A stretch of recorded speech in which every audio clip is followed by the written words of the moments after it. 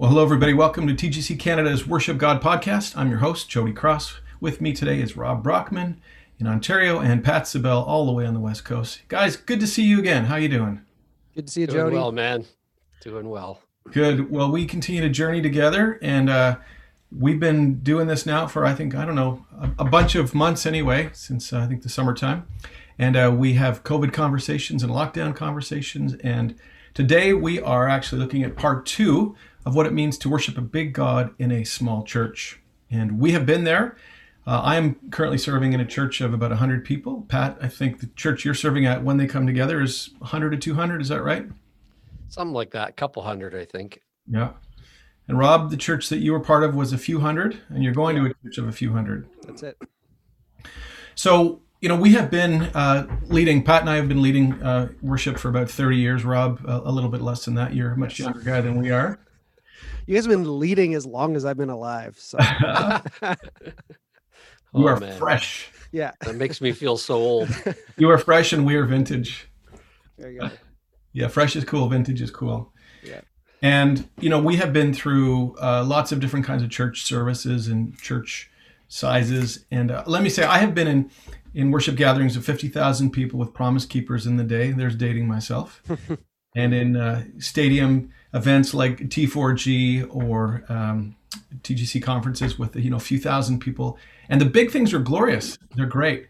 But for most of us, that's not normal for us. That's not normal Sunday morning. It's great to be singing with 50,000 guys, but normally that's not our local context. And the scripture says that we are to be faithful in whatever God has given to us.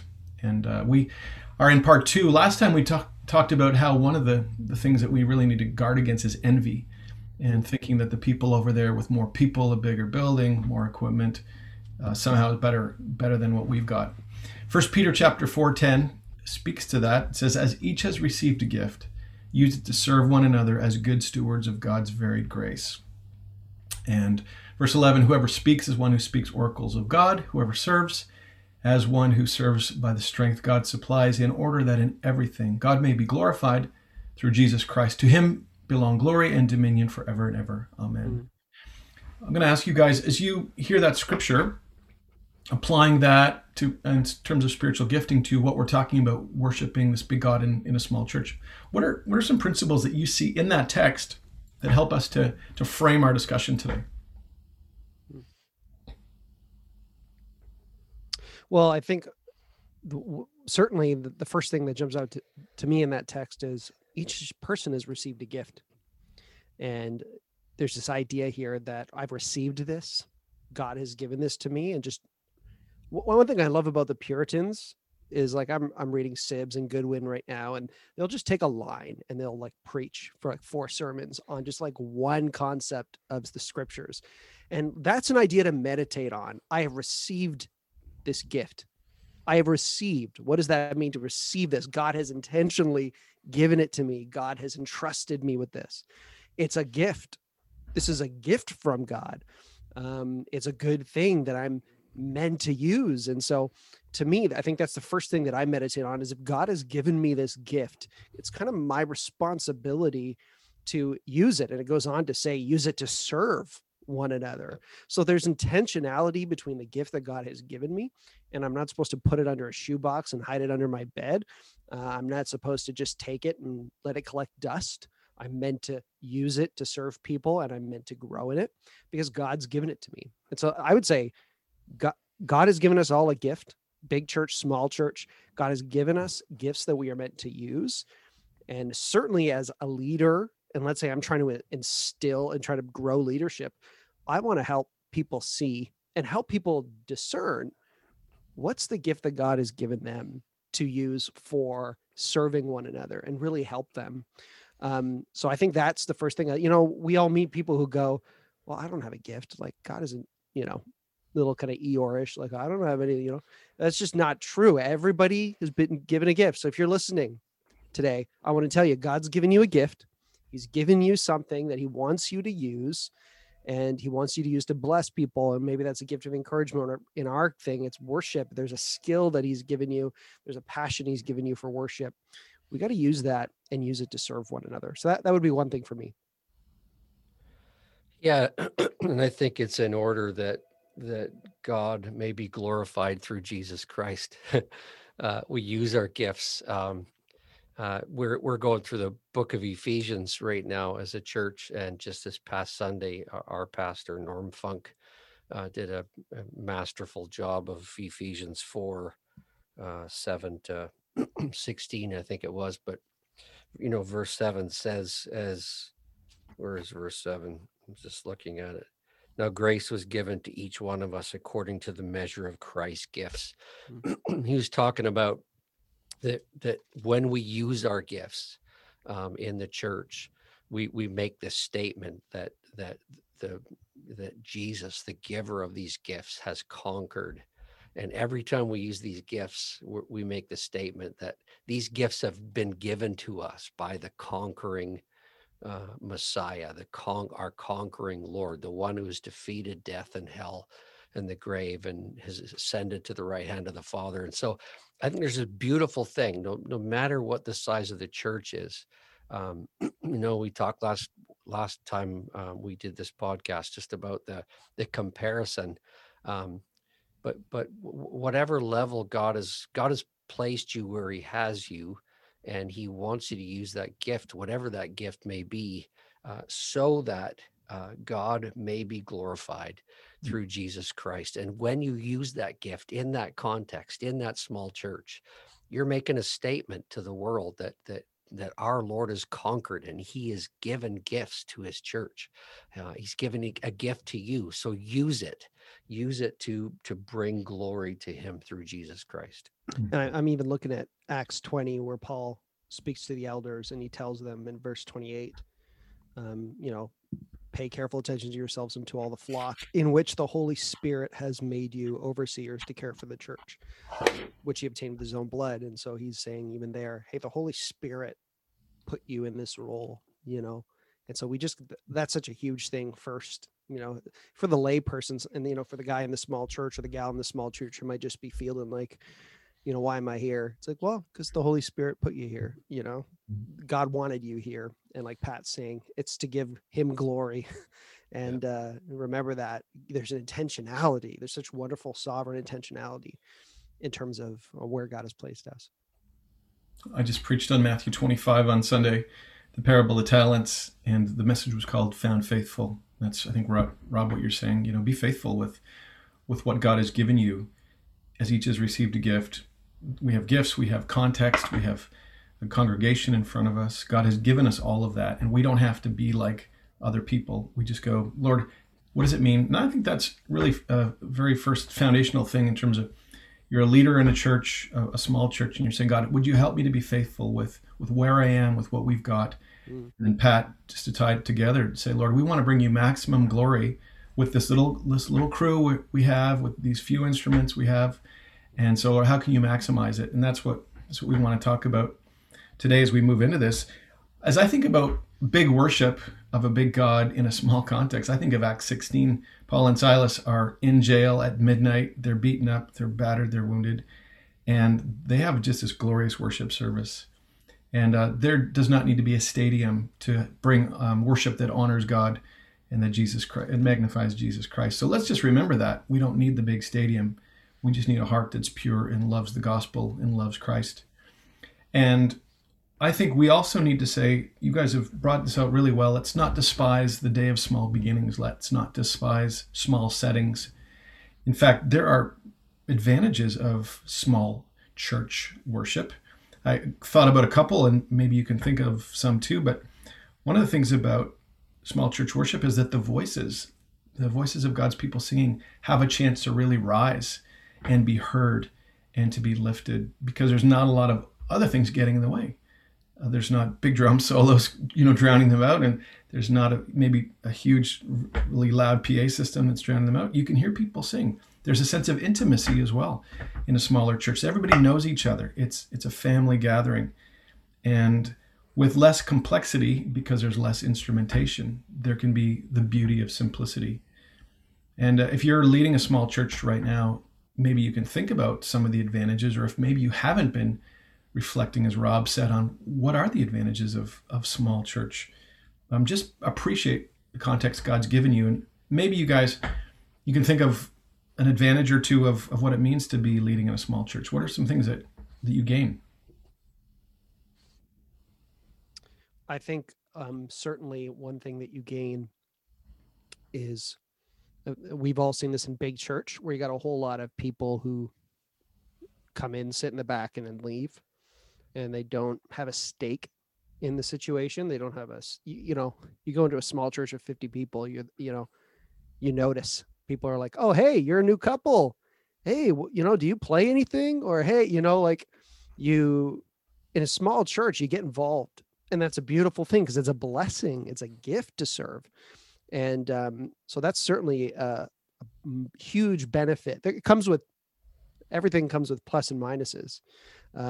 But it's a huge benefit that in a small church, everybody's got to get involved. There's no sideline sitters. Everybody's got to serve. I'm making coffee one week, and then the next week I'm playing acoustic, and then the week after I'm running sound. And it's just because all hands on deck, we're going to serve where we need to. And that is a glorious, beautiful thing that I find once you get into big church, then you just start having the Levitical few who do, the worship, and that can be great. That can be awesome because you can really take your quality up, and it really eliminates a lot of problems and a lot of distractions. But there also is a blessing of just having the many kind of serve and fill in, and that can be a blessing. Mm-hmm. Yeah, I've always said, about worship leaders, I think they shouldn't be allowed to be on stage and leading worship until they've led worship in a community group for the first 2 years.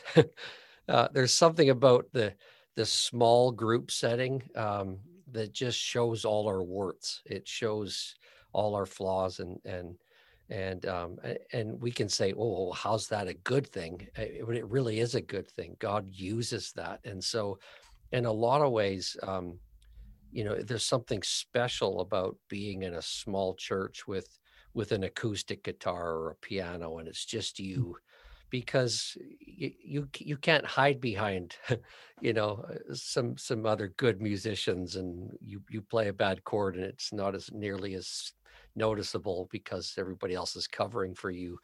But in all that, God uses that to shape us and to make us. And I find it easy to lead worship like you, Jody, at big conferences with a big band that's, carrying. It's like riding the big wave. But when I get in a group, in a room with 20 guys and an acoustic guitar, I was just thinking I led worship for the TGC guys, the Canadian guys, one of the last conferences down there in Minneapolis or wherever it was. And that's not my favorite thing to do, is me and my guitar.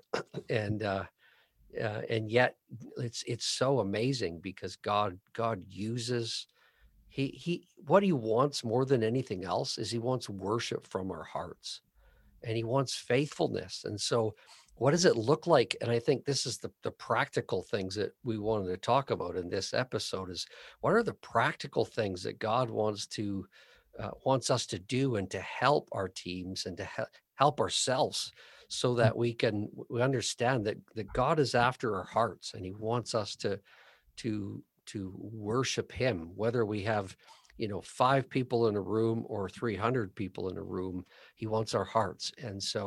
And he's going to use all of the circumstances in our life to get to our hearts and to show us our need for him, and that he's, the old Matt Redman song, I'm coming back to a heart of worship. It's all about you, when the music plays and all is, how does the rest of the guys stripped away, guys, stripped away, longing, just to bring something that's of worth that'll bless your heart. Let's break into that right now.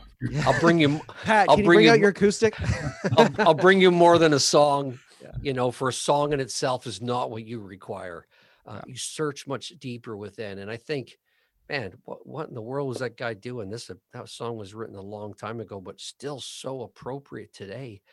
Do we really believe that person, that young person, or that middle-aged person, whoever you may be in that small church right now, do you believe that when you get up on Sunday with your acoustic guitar with 10 or 15 people or 80 people in that church, do you believe that it's all about him? because if you do, then God's going to use that, and he's going to use you Hmm. to point those people to Jesus and make them love Jesus. And it isn't going to be about the big band. It's going to be about your heart of worship. Hmm. Amen. It's good for us to dial back because we're enculturated. Our Christianity and even our worship responses can be more informed by culture than the scriptures. And it's good at this point for us to step back and say, what pleases the heart of God? Does he need volume? Does he need decibels? Does he need shiny guitars and pedal boards? No. And the scripture is full of that. Obviously, David sitting on a rock, watching his sheep, composing Psalm 23, singing his, I love the Lord because he rescued me. There were no big bands and there were no big sound systems. And just let's remember, as you said, that the heart that pleases the heart of God is a pure heart. It's a heart that seeks God. And as I think one of the foundational things of worshiping this big God in a small church is the heart of a leader, a heart that's passionate for him, because who you are is contagious. The leader, whether you're working with no other people on the platform or a couple of people, you are going to be contagious. And I like to say to worship teams that your job is to be a contagious communicator, that you're expressing the thing that most captivates you and that has thrilled you, the treasure that's thrilled you, and that thing that captivates you and the treasure is Christ and his beauty and his glory. And if that is bubbling and burning in you, that is going to be radiantly attractive to the people that come near, and they're going to feel the warmth and they're going to sense the joy. And you're going to be actually a worship leader, regardless of what other instruments are around you, just because your heart is on fire. So we have talked before about the gospel. Just our last few episodes, we talked about gospel-shaped liturgies and the fact that we are remembering the work of Christ, the grace of God. And that's burning within us in gratitude of what he's done on the cross for us, that we are changed, that we have new life, that we're going to be with him forever. And that to me is the heart of worshiping this big God is the heart of a leader who can encourage other people because that individual is on fire. Yeah, I think if we think about what kind of leader do we need to be? You hit it, Jody. I think the first thing practically is we got to be people who are modeling a life of spiritual growth, because our team's going to be looking to us, and whether that's 4 people or 6 people or 60 people, we want to model a lifestyle that they follow, like Paul says, follow me as I follow Christ. And so, your team's never going to be more spiritual than you are. They're never going to outgrow you. And some might, but on the most part, as leaders, we're really trying to pave the way. So the first thing that we focus on is just, okay, what am I modeling in my life? A love for Jesus. Am I in the Word, man? Am I engaging in the spiritual disciplines?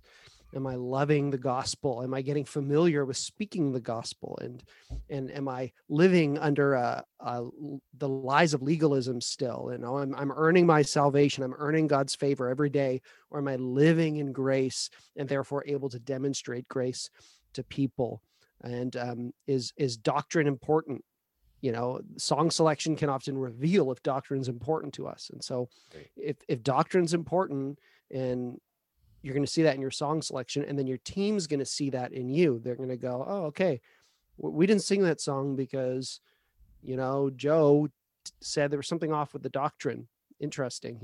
That kind of modeling and that kind of teaching, I think is critical to a small church leader. It doesn't matter how many people you have. You want to model that, because faithfulness, I think, is, like we've been saying, love for Jesus and a faithful love for him, and modeling that for our people is going to serve them, and it's going to give you authority. It's going to grant you an authority in their lives, and it's going to save you a lot of heartache down the road when you're not doing that.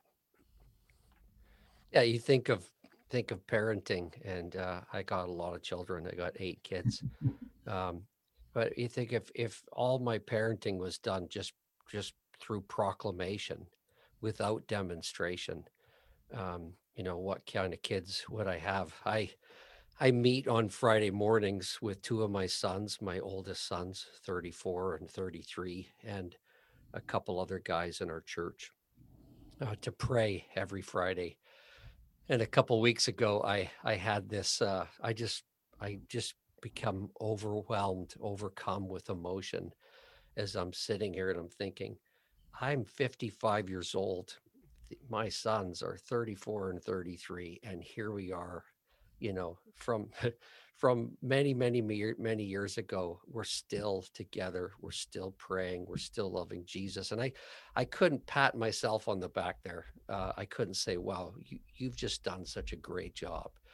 But but what but what I did is it just attributing it all to the grace of God, the work of God. I used to say to my kids, I think God put me in your life so you could see what repentance looks like. And your dad would have to humble himself on a regular basis and say, "Buddy, I sinned against you again. Your dad is the worst sinner I know, but Jesus is a great savior." Um, and I think if we proclaim something, if you're in that small church and you've been given the mantle, someone has said to you, "Hey, I need you to take the worship ministry, the music ministry of the church. Could you lead this?" I would say to you, make sure that what you're proclaiming, you're backing up with a demonstration. Mm. And we trust that our children will one day walk with Jesus and love Jesus, and that's only by God's grace when they do. But vitally important that we make sure that we are proclamation and demonstration. And without proclamation and demonstration, our proclamation is invalid. It's Mm. people will plug their ears, put cotton in their ears, and not listen. Yeah, the phrase "brothers, we're not professionals" comes to my mind. And we're not just musicians, we're not singers, we're not song leaders, we're not karaoke conductors. We are these living entities that have a living relationship with a living God. And one of the things that concerns me about big church worship and the big show, if I could say it like that, kind of in a slightly crass way, is that I wonder with a generation that's growing up in a big church with stuff, if they think even subtly, "Hey, I can't worship unless there's lights and guitars and drum solos or whatever." I wonder if it's easy for people in this generation to actually go, I can worship God by myself walking through the park. And the challenge for us as leaders is that we are not professionals, that even before we get to the platform, our worship at home in the prayer closet, in the quiet, or wherever we meet with God, has to be real and flowing. And so, maybe it's as simple as when you wake up in the morning, is there a song on your heart? When you go for a walk in the morning, taking your dog for a walk, are you praying the Lord's Prayer? As you look at a sunshine, are you thanking God for a new day and the opportunity to worship Him? That's even just stepping back and saying, "Lord, grow this church in worship because you grow me deeper in worship." And I'm going to be, as Rob said, almost I'm the gauge, just kind of the throttle on where this is going to go. And Lord, push me forward and do the work that you need to do in me, so that you can work through me and to the team and to the congregation. All right, well, let's keep jumping in. One of the things that I love about small churches is that we can maximize what we have with what God gives us, and that goes back to the 1 Peter 4:10. If you're listening to the podcast today and you go, "I've done an assessment and we don't have a whole lot. I've got a half decent guitar and a not so half decent PA system and a piano that's massively out of tune." If that's what you got, then use what you've got. And I love assessing the gifts that God gives us and saying, "Lord, what is it that you've given us and how can we max it out?" We touched on that a little bit last time. And I personally have had lots of opportunities to be acoustic, keyboard, and a percussion player, and seeing what we can do with all of that. If you have creative abilities as a leader and as a musician, just explore what it is that you've got and then what you can do to expand. And the analogy would be just like, if God's put something in the sponge, just squeeze every bit out of that sponge. Whatever it is that you've got, ask the Lord, God, help us to maximize the resources that we have right now. They may not be many, but help us to use them to their fullest extent. What are some other things that you guys practically think that we need to be thinking about as we talk about this? Rob, you going? Sure. So I think one thing we could be doing maximizing one thing I think that's important, not only that we're kind of stewarding our spiritual lives, we're modeling that, but we're also modeling musical growth. And this, I want to be very hesitant to not put too much of a burden on people, but one of the things that has served me very well over the years is just taking a little bit of time each week to kind of learn other, like, what is the, I don't play piano, so what governs what worship piano can look like.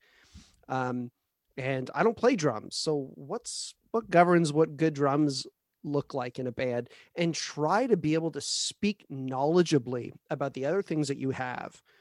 So tuning pianos, like, well, I don't know anything about it. So if I was in a church and we had a big piano that needed tuning, what I'd probably do is go on YouTube and search, how do you tune a piano? What do you need to tune a piano? One of the greatest tools you have, worship leader, is YouTube. Like, everything is on there. You want to know how piano should sound and go there. You want to know how to EQ, you want to learn a bit on EQ, and go to YouTube. There are so many resources on YouTube for growing as musicians. They'll teach you, hey, you want to start using a click? Here's how to use a click with your iPhone and a headphone jack. Like, anything. Like, you can grow in incremental amounts, and you can really steward well very simply nowadays. And often your team is not going to show that initiative. That piano player won't instinctively know that they need to relearn their instrument so they can play modern worship. You need to go and you need to learn some of this stuff and equip them. And I know that can seem daunting, but that's why I say YouTube is just a super easy resource. You can go on and find easy videos that help people learn things about their instrument. And so I would say, take some initiative in your own life to just grow in your understanding. So I know a lot about synth and piano because they became prominent in modern worship, but I don't play them. But I know enough to be able to hear it, to be able to communicate. Hey, did you pick up that piano riff in the song? Like, I'm able to do that just by YouTube, just by kind of learning some things. So that's a very simple thing. But again, it's part of stewarding our gift. If God's put you in that position, remember, First Peter, if he's given you that gift to steward well, then we need to take that responsibly. What would you guys say? How much would you guys add to that? Yeah, I think, I know a lot of churches, the question I get asked a lot of time when I'm out there and teaching and hanging out with other worship people, especially in smaller churches, is, would you use tracks? We only have an acoustic player, or we only have a piano and acoustic player, and it never sounds that great. When, speaking of YouTube, but when everything's out there and available, why would we not just play tracks on Sunday mornings? And I mean, if we're talking about the First Peter 4 text here of each one has received a gift, I think what we're doing in that moment is we're taking our gifts and we're burying them, and we're saying it's not good enough. And in a sense, it can be like the guy with the one talent when the master came back and he said, hey, I knew you were this kind of guy, and so I just wanted to protect it. And here you go, is your one talent. What he said to the guy with 2 and with 5 is he said, you've been faithful with what I given you. I'm going to make you ruler over much, or whatever. So I think, tracks can give us the appearance that we're more polished, more professional. We look better, but is that the goal? Or is the goal to use our gifts so that we make a bold statement to the world and to our church that Jesus is alive, and because he ascended, he's given these gifts to us to use for his glory? And so, I think you want to take what he's given you and use it, and you want to steward it well, and you want to practice. The beautiful thing about small churches is usually you're in a smaller town sometimes, and you can get together a lot easier and do jam sessions. Practice. I like you, Rob. I didn't know any music theory at all. I was a self-taught, everything self-taught. And when good musicians started coming into my church and hanging out with me, it was very apparent that I didn't know how to speak the language. So someone would say, "Are we playing the 7 chord?" And I'm like, "What is a 7 chord?" So I went to Trinity Western and took 2 basic theory classes, just so that I could understand basic theory and be able to help people that were way smarter than me that God was bringing into our church. So I just think steward what God has given you. Is it wrong to use tracks? I don't know. We could debate on that. I'm not a big fan personally, and I think we want to say when someone's walking into your church and you're up there leading worship with an acoustic guitar, and you're loving Jesus and delighting in Jesus, you're making a bold statement that Jesus has gifted us. He's given us these gifts to glorify him, and this is who we are. Yeah. I think the danger with tracks is sometimes I wonder if it's, well, my piano players don't really want to learn this stuff, so I'm just going to play a track. That to me is a leadership issue. That's a discipleship issue, that you're not able to inspire and lead your team in such a way where they're willing to maybe stretch and grow. And like we're saying, steward their gift and expand and learn and grow and turn that talent into 2 or 3 or 4 talents. And a lot of people will go, I'm just not, my piano player stuck in their ways, or this person is not going to, this electric guitar player is never going to use effect pedals, and I can't, so I'm just going to throw the electric guitar line in on the track because it's easier than dealing with maybe that. Now, electric guitar player, that's probably a big church problem, not a small church problem, but you know what I mean? Like it's easier to just not deal with people, to not grow, walk long-term with people and cast vision and see them mature and grow and expand their gifts. It's a whole lot harder to do. And so that's the danger that I've always seen with tracks. I was wondering if do we suggest if I'm in a room, I've certainly gone and just to hit a pad. If I don't have a synth player there, if I have nobody there, there's times where I've gone and downloaded just a G pad and just played it and played to it. I think I might separate something like that from something where I'm systematically not discipling people. I'm just turning tracks on. I think that's what we want to get away from. Mm-hmm. And when it's not a tool, when it becomes a crutch, that's an issue, a crutch for discipleship. And as we have this opportunity to steward, one of the things that comes to my mind, and we're going to wrap up in just a couple of minutes, but the thing that comes to my mind is excellence. What you do with what you've got is important. And back to the 1 talent guy, he didn't think he had much. He was afraid, so he buried it. And we can somehow think, well, I don't really have much to work with. I'm just going to, do a shoddy job. The reality is your challenge is to take what you've got and to do excellent things with it, to maximize it. We've been talking about that, to be excellent at what you do. And there's less room to hide the mistakes, because as we have already talked about, you're exposed 1 or 2 voices, 1 or 2 instruments. There's not a lot of room for mistakes. So that means you have to be organized. And I'm a big fan of rehearsing, of arranging songs, of mapping out verse 1, chorus, verse 2, chorus, bridge, chorus, just mapping out the song arrangement so that the people 2 or 3 around you know where you're going, and making sure the lyrics are right on the screen behind you, not just winging it, not throwing it together at the last minute, but making that service for 35 people with 3 of you on the platform as important as if there was 335 people and 8 people on the platform. That kind of intentionality, that kind of excellence. And one of the easy things that you can do as a leader of a small church worship is just to stop playing and let there be a cappella singing. That's probably the most brilliant thing you can do, because it requires no practice, no rehearsal. And in fact, it's some of the most powerful things is when you step back from the mic and let the congregation sing and just let their voices carry. No skill required. Get out of the way and do that.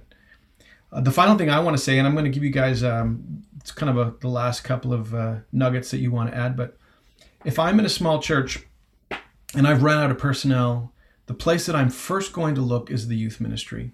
Have you noticed that girls who are 14, 15, 16, 17 have these amazing abilities that we didn't have at their age? They pick it up fast. They're keen. They have time on their hands. They need exposure. They want to learn. They want to grow. And I would look to the youth ministry, whether there's 10 kids in the youth group or 4 or 14. I'd say, who plays guitar? Great. Who wants to play guitar? Great. I'll teach you. And I would start to use some of the Friday night youth crowd and say, I'd love you to play Sunday morning. And there's a whole development process that is involved with that. But that's fresh talent, fresh energy, fresh creativity. And that'll make your 6 people on your worship team turn into 12. And now you've got something more than you thought you had. Rob, over to you. Last comments? Yeah, I would say, I haven't done this enough in my life, but in recent years I have. If there's somebody just beyond you in the ministry that's kind of doing this, and that's you respect and honor, and you have a kind of, even if you don't have a relationship with them, like I would try reaching out and just being like, hey, do you have time to just shepherd somebody who's trying to do this in a small context? If you feel out of your element, like, don't do this alone. I know, like, if anybody reached out to me like that, they were like, hey man, and they do, like, I'll get emails from people from churches down the street, and they're trying to do stuff, and they reach out to me, and I'm always more than happy for free to just help people. Like, and I'm insulted when they try to pay me. I'm just like, come on, man, let me bless you. Like, I want to help you. And that's a big thing. Reach out. If you see somebody who's doing something, just ask, like, hey, you got a great team. I feel like you got, like, what do you do? Seek wisdom, seek help, seek kind of that discipleship for yourself. And so if there's a church down the street that's got 150 people more than you, reach out to their worship leader and ask him. It might be a gold mine, it might not, but just seek wisdom and counsel. I think that's always a blessing. Like, just transparently, like, I've called both Jody and Pat with problems and situations, and they've graciously talked to me and helped me and poured into me. And that's a huge blessing. So resource yourself with people who are a little down the line and who can maybe give you some insight. I think that's huge. He means resource yourself with old people. Yeah. I said a little down the line. A little down the road. Yeah. I would say, if you're listening and you're in a small church, you need to right now go on Amazon and purchase Music Through the Eyes of Faith by Harold Best. And you need to read chapter 5. If you read nothing else in the book, read chapter 5. And I'm going to close with a tiny quote from him. He says, "Excellence is for everybody. It is commanded, and we must pursue it." Listen, it is a process, not an event. And in the final analysis, there are no earthly measurements for it. And so if you're trying to measure yourself by another standard, by another church, and you're saying, hey, if we could just sound like that church down the road, that is not pursuing excellence. Excellence is taking what God has given you right there in your hands and saying, I just want to steward this. I want to enjoy the process that God has me in. And I want to be the very best. I want to be better tomorrow than I am today. Just be a faithful steward with what God's given so that God may be glorified through Jesus Christ. Amen. That sounds like a good place to drop the mic and give a big amen. Should we sing Heart of Worship now? Yeah. Well, we're cheering on those of you who are in these situations, and we love you. We want to reach out, and if there's a way, as Rob has said, that we can help you, send us a question. Maybe it's something practical. Maybe it's just a lifeline that you need because your situation is pretty challenging. My final word would be to pray and thank the Lord for who He's made you to be, and honor the giftings that He's put in your life. It's a gift of grace. We've talked about that. It's the work of the Spirit that's graced you in this way, and He's put you in a place. And it's probably challenging. If you're watching this, listening today, you probably go, there's a lot of challenges I face. That's okay. And you ask the Lord to build you, ask the Lord to build the church, ask the Lord to build the worship ministry, and ask the Lord to do a work to stir up a spirit of worship in you and in the team and in the church beyond what, humanly speaking, 3 or 4 people should be able to do. Because ultimately, at the end of the day, it's not about how many bodies are on the platform. It's a work of the Spirit of God working in you and through you and among you. And see what the Lord will do as you open the door. Jesus says He stands at the door and knocks. And if we open the door, He will come in and He will sup with us and fellowship with us. And and he will be exalted and glorified in your small church. He's a big God, and we want to have worship that honors the big God, even with our little few loaves and fishes that he's given to us. Watch what he'll do. He'll multiply them. Let's pray. I'm going to ask Pat if you would pray for those who are with us today, that God would bless them and lead them. Yeah, Father, we thank you for this time we've had together. And I pray for every worship leader, every one who's been asked maybe by their pastor or someone in the church if they would take the singing portion of the service and to lead it, and that you may be listening right now and just overwhelmed, feeling like I don't know first steps or next steps. And I pray that they would just, Jesus, you said in Matthew 11:28, come to me, all you are who are weary, and I'll give you rest. And then you tell us to take your yoke on, you said, take my yoke on you and learn from me.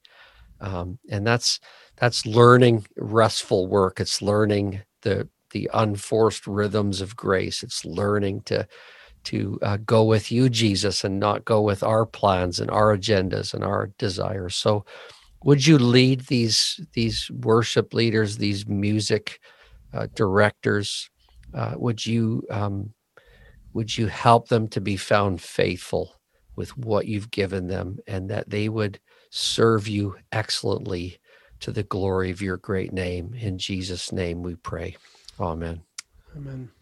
Amen. Thanks, Pat. Thanks, Rob. Thank you, TGC Canada, for hosting this. And God bless you. We're cheering you on. We'll see you again next time.